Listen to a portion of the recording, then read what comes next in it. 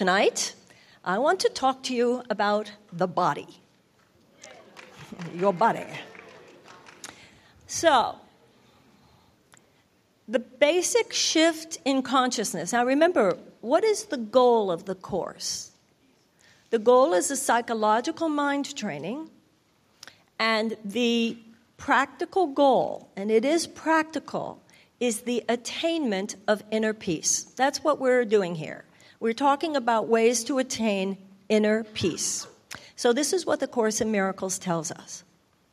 It says that God's creation, which is all that really is not material at all. That which is real with a capital R, that which is cosmic reality and therefore eternal reality, because what God creates is created for all time, is non-material. Millions of years ago, in time as we know it, because in reality it never happened at all.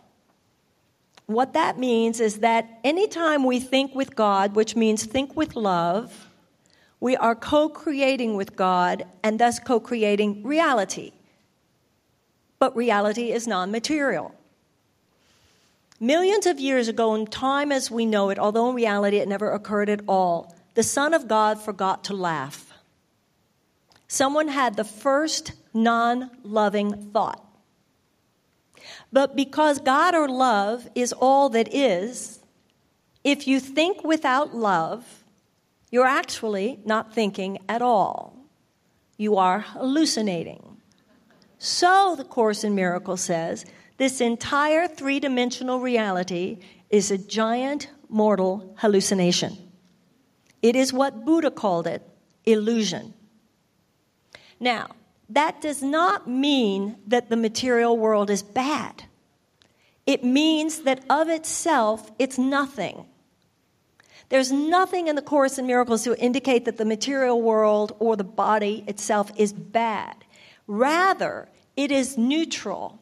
And what happens is that it is either unholy or holy, depending on the purposes the mind ascribes to it. Now, the Course in Miracles says that the miracle is a shift in perception.